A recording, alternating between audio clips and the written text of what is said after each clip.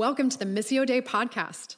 Missio Dei is a family of Jesus, joining God as he makes all things new in Chicago. Check us out online at missiodeichicago.com.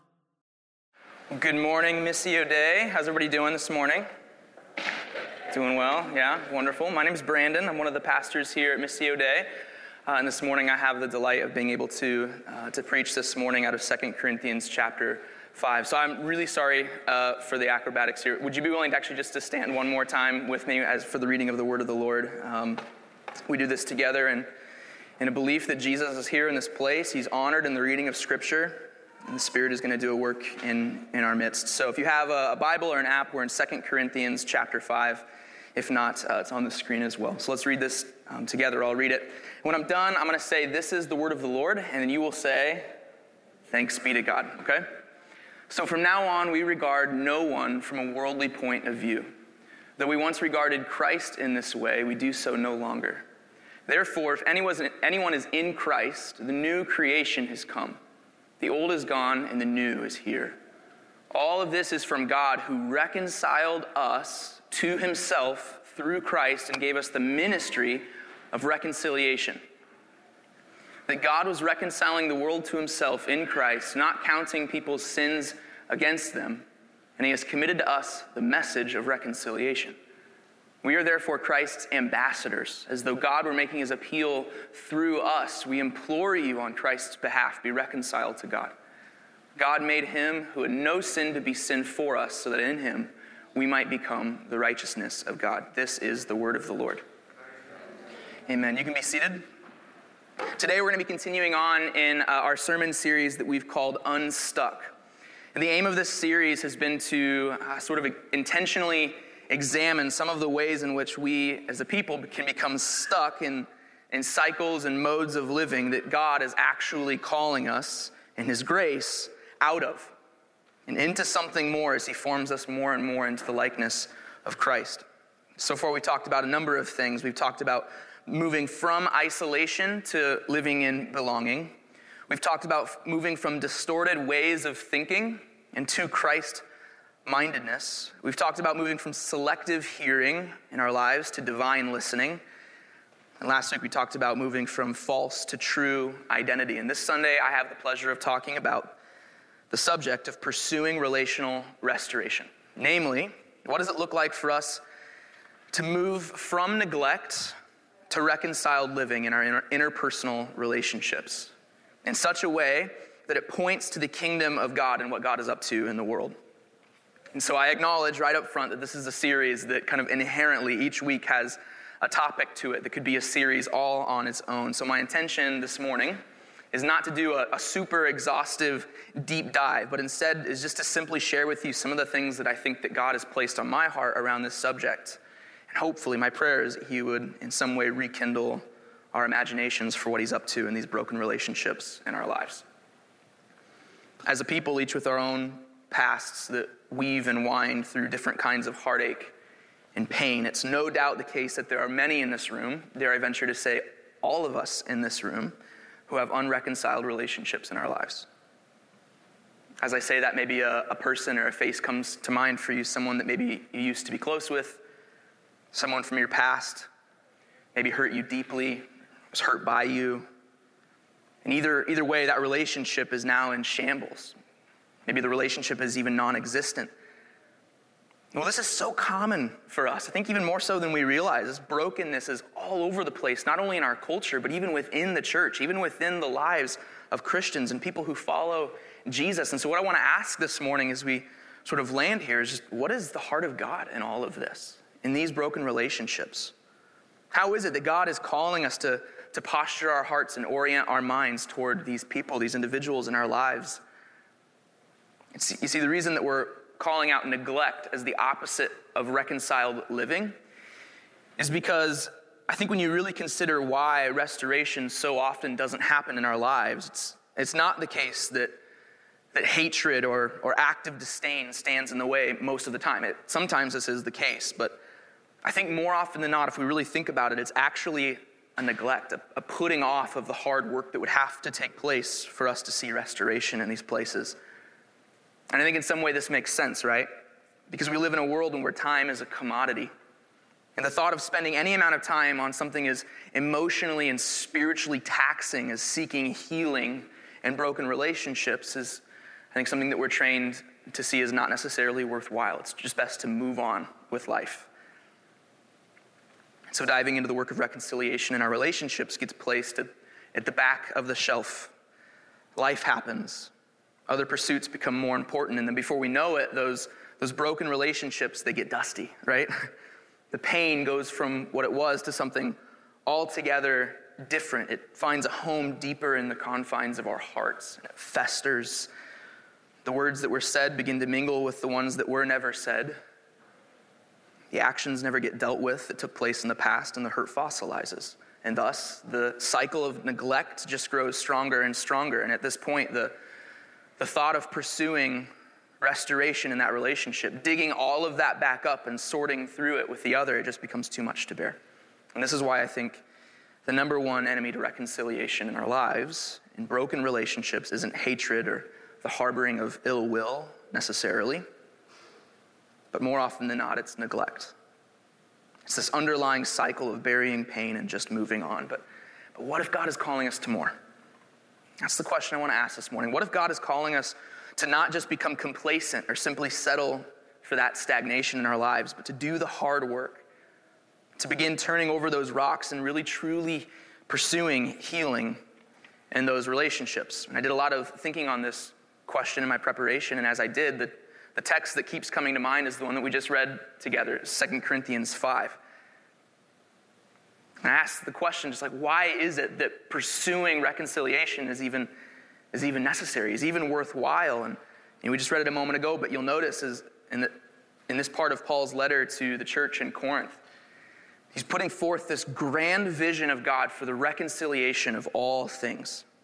And in light of this vision of God, Paul's calling, and I believe our calling, is to go into the world and to proclaim, to carry this message of reconciliation, to make it known in our words and in our actions that God is up to something so much bigger here, so much grander than anything we ever could have imagined. All things being brought together and made whole in the person of Jesus Christ. Shalom, peace, harmony. This is a stunning image for the world, isn't it? This is a stunning story that God is writing. God's heart for the world is reconciliation. And now in turn, he's given us the ministry of reconciliation to go out and not only proclaim the restoration between God and man, but to live it out in a world that's in dire need of seeing it in action. This is what God has charged us to do. This is what he's filled us with his Spirit to go and do. And so I think any conversation about pursuing mending of broken relationships in our lives has to start right there. It has to start with the gospel. If we are a people who live in the world as a sort of first fruits of the kingdom of God, and we are, and if God's heart is bent toward the restoration of all things, then surely God is calling us to pursue restoration in our broken relationships. This is nothing short of kingdom work. Scott McKnight, he puts it this way in his book, A Community Called Atonement.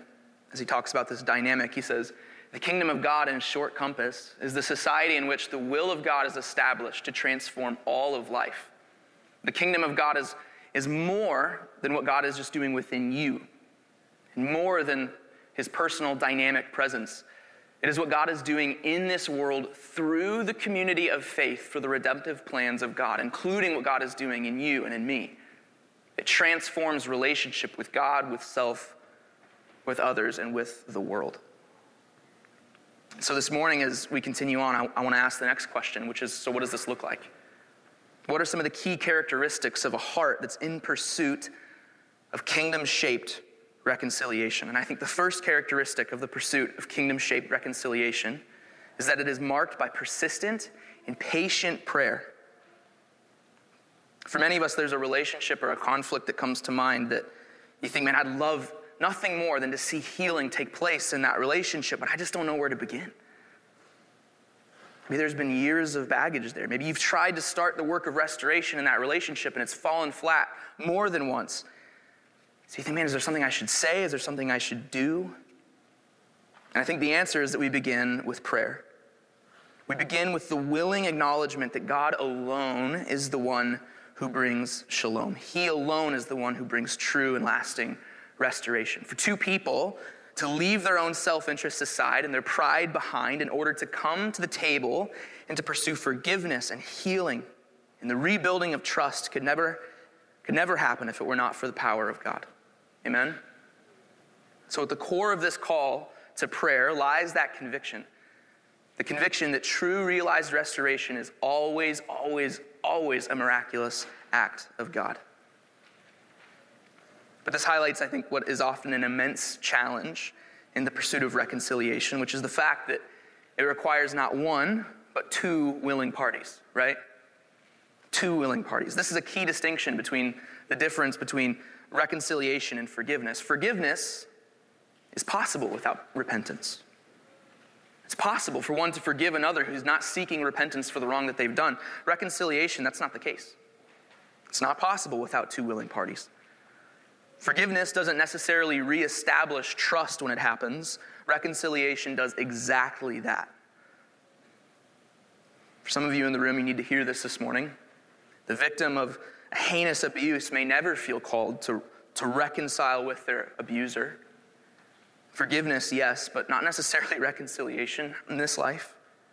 And that might be okay.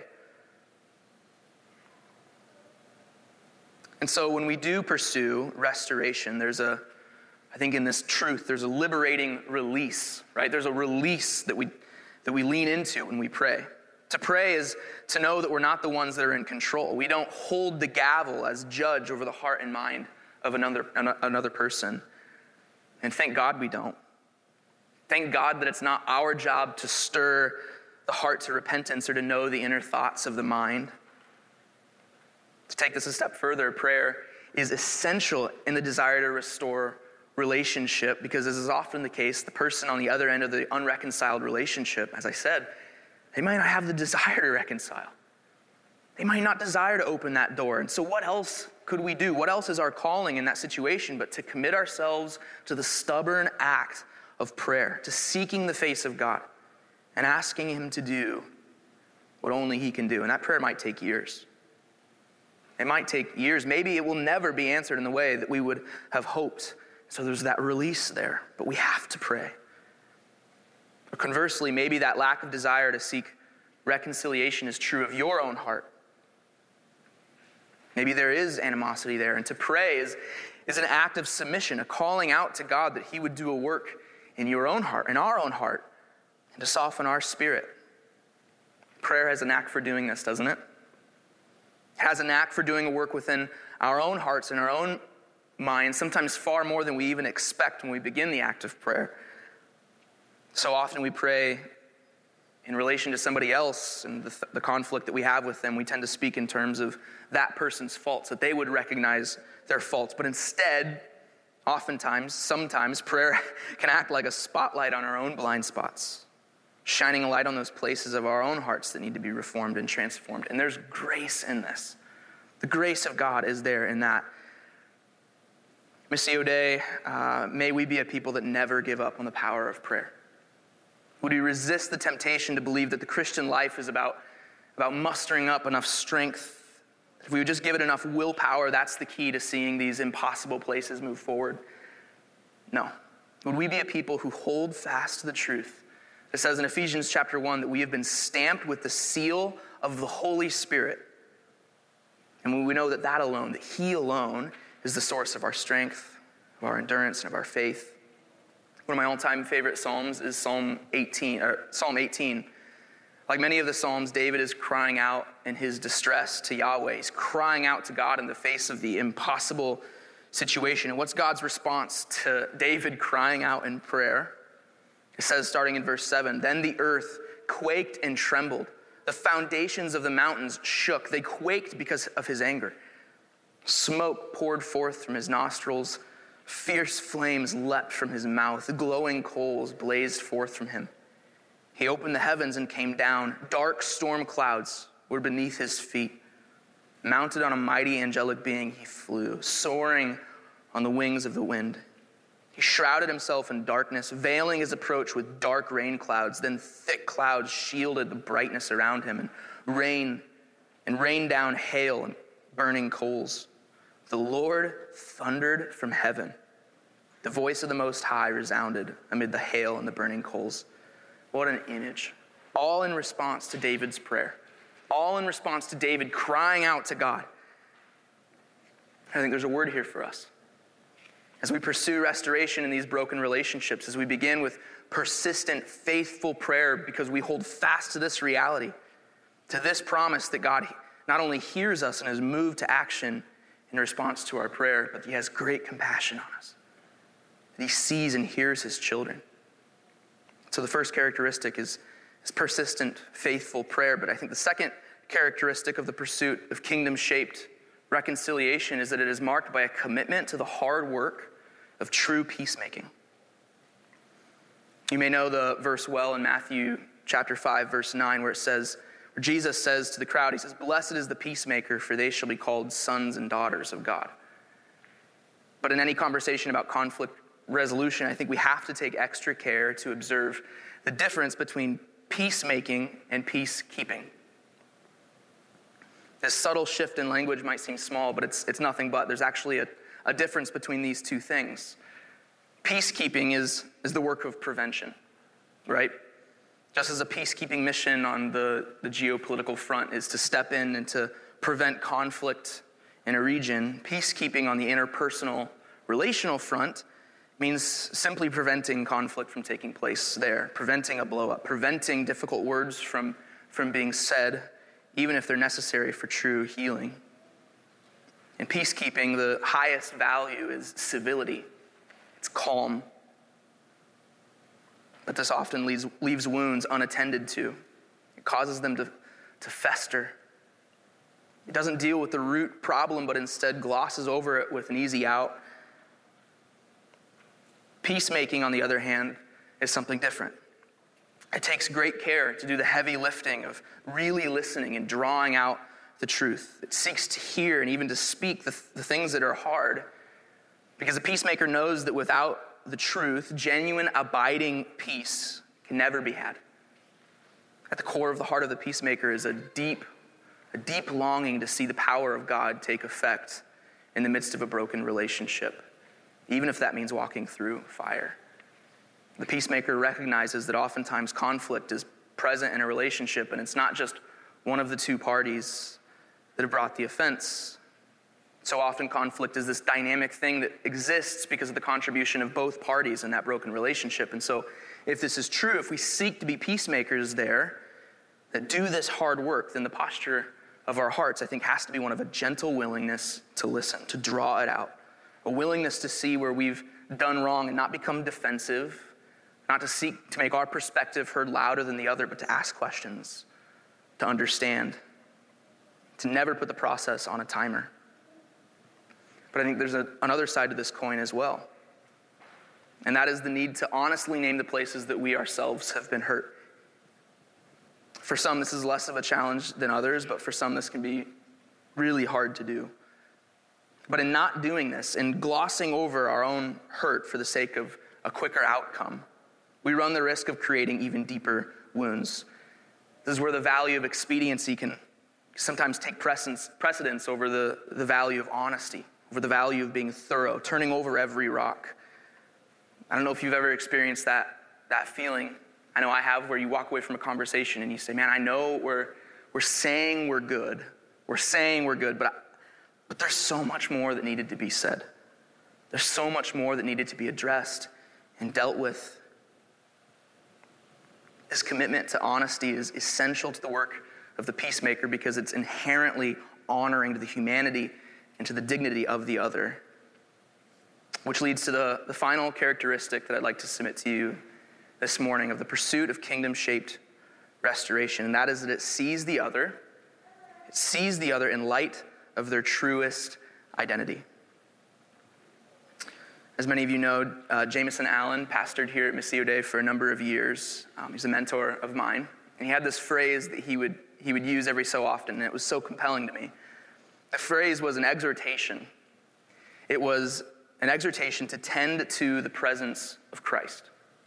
Tend to the presence of Christ. And this has stuck with me in such a profound way, this idea of tending to Christ's presence, because we will often say and acknowledge that Jesus is present with us and to us by way of the Spirit. But how often does that really affect the way that we go about any given moment? How often does that really affect and change the way that we see the other? And I think there's something here for us as we consider this topic of relational restoration. At the core of the pursuit of relational restoration is this belief, it has to be there, this belief that the other, the one who's on the other side of this brokenness, is deeply cherished by God. The other person is his beloved and is worthy of reconciliation, of healing, even in the eyes of God. That God is working in the person's life on the other end of this broken relationship just as much as he is in yours and in mine, and that person is eternally valued, held, and loved. I think in part this is what Paul meant when at the beginning of our text he says that we no longer regard anyone from a worldly point of view. In Christ there's this sort of removal of a veil in the way that we see the other. That if we regarded them from a worldly point of view, they would be the enemy. But instead we've been given the ability to see them in their truest light as someone who is deeply loved by God, as someone worthy of respect and decency and honor. And I think this is exactly what it means to tend to the presence of Christ in our unreconciled relationships. It means that we see that identity, that they are God's beloved. We take notice and we treat them with the dignity that they deserve in all of it. As we enter into the hard conversations and begin to hear ways that we've maybe hurt and brought pain, let us tend to the presence of Christ by recognizing the identity of the other as the beloved of God. As we open up parts of our own hearts that maybe we've safeguarded for so long, as we take steps of faith and boldness to share our own pain and seek reconciliation, may we tend to the presence of Christ there in that place by remembering our own identity as being the beloved of God. You know, those who preach and teach are often, unfortunately, sometimes, I shouldn't say often, but sometimes they're viewed as sort of the masters of the things that they speak on. But the truth is that on every topic, and especially one like this, we are very much all in this together. As I learned what the subject was that I'd be teaching on in this series, almost immediately, the relationship that came to mind for me that's in need of reconciliation in my life is my relationship with my dad. I won't share too much from the place of this context, but I feel compelled to share a little bit with you. My dad has been incarcerated for about the last 14 years of my life. He has about half of that left to go for actions that took place when I was just a young kid, my teen years. I remember this time in my life, though, around age 19 or 20 years old, I began to feel this pull on my heart. This pull in my heart began to grow in me. I hadn't had any relationship with him, as you can imagine. All the communication had ceased because of his incarceration, because of no contact orders and all the rest of it. But as I became an adult and began to kind of move on with my life, this pull grew in me. You know, the question of like, when am I going to pursue a relationship with my dad? I had forgiven him for what had happened, but that doesn't bring closure. It doesn't bring closure and a togetherness, a wholeness to that gaping hole that is our relationship. And so I began to feel the draw toward reconciliation, but life happened. I moved, I got a new job, I started having kids, a lot of kids. I don't think anything that I was doing was wrong to wait, right? I felt a distinct freedom to that release that I talked about, a freedom to wait until the time was right. But at the same time, I knew that the more time went on, it wouldn't become any easier. The emotional load of it all wouldn't decrease really in any way. And so finally, about 3 years ago, I wrote my very first letter to my dad, telling him about my life, telling him about the ups and downs, and that I forgave him for what had happened. And I also told him that if he was game for it himself, that I'd be ready to start the process of building a relationship and seeking that reconciliation. And when you know it, just as I expected, that opened the floodgates. Just opened the floodgates. As I began to get letter after letter and email after email, I began to get this feeling in my gut rather quickly that this was going to be a long and difficult process. This was not going to be easy. I didn't tell myself it would be easy, but I really began to get the sense as I began to see mental unhealth, as I began to see that the way he looks at the past is different than I do. The way he sees things is very different than the way I do. I remember after my first in-person visit with him on the drive home, it was about 4 hours away, I was by myself, just had this feeling, this sense of almost exhaustion, this overwhelming sense of exhaustion that as I thought about just how heavy this emotional and spiritual load was going to be, it was almost overwhelming. It was apparent that there was a lot of things that we were going to have to work through that before I started this process, I just wasn't ready for. And yet at the same time, I felt an equally profound sense of calm, a feeling that God was not only with me in this difficult process, but that he saw the depths of my heart. He cared for me. He cared for my dad. And ultimately, if restoration was going to happen here, it would be by his strength and by his goodness and the pouring out of his Spirit. And this has been good news for the last several years to me as I continue through this process. And I don't have any real idea of where the trajectory of our relationship is going to be in 5-10 years from now. I'm sure there's much more that's going to need to be dug up and dealt with. But I felt compelled to briefly share this little part of my life with you this morning as I land in this sermon. Just to say, I guess, one, we're together in this. You know, all of us, or most of us, have these broken relationships that we're crying out to God to heal and to mend. But more importantly, I shared this just to be able to testify to the faithfulness of God in my own life. I don't have it all figured out, and quite frankly, this is a process that I'm taking day by day, but God is good. God is good to us. He is faithful. He is kind. And I can see that, testify to it in what I've been through so far. And his heart is bent toward reconciliation. As I close this morning, I acknowledge again that this is a topic that could be the subject of an entire sermon series. Not just one, but my prayer is that God would do a work in each of our hearts and minds to stir our imaginations again for the power of reconciliation.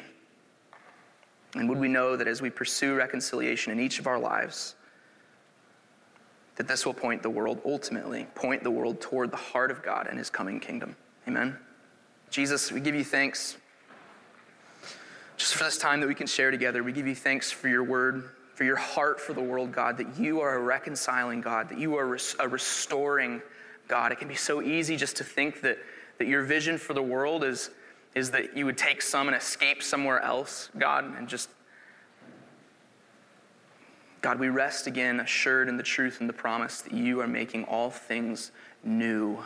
And so, God, would you let that do a work in our hearts? Would you form and mold and shape us as your people by way of your Spirit to see all of the whole of our lives in light of this truth? God, you are making all things new. And so, Lord, I just pray for the one this morning who has that relationship that came to mind, that person that came to mind this morning. You say, man, either I've started that process and it's been really hard, I don't know where to go, or I haven't even begun it yet. Is it really worthwhile? Is this the time to begin to pursue this? Lord, would just they feel this freedom to just begin with the act of prayer. Just begin with the act of seeking your face and asking for you to do a work in everybody's heart and mind in that relationship, God. We love you. We acknowledge that you are over all things, that you are Lord, and that you're in this place. God, as we continue in worship, would you just hear these sung words? Would they be just a sweet aroma to you, God? We love you and we give you thanks for the ways that you're moving in this place. In Jesus' name, amen. Thanks for tuning in. We love to keep the conversation going. Find a weekly gathering or gospel community in a neighborhood near you. To find out more, check us out online at missiodaychicago.com.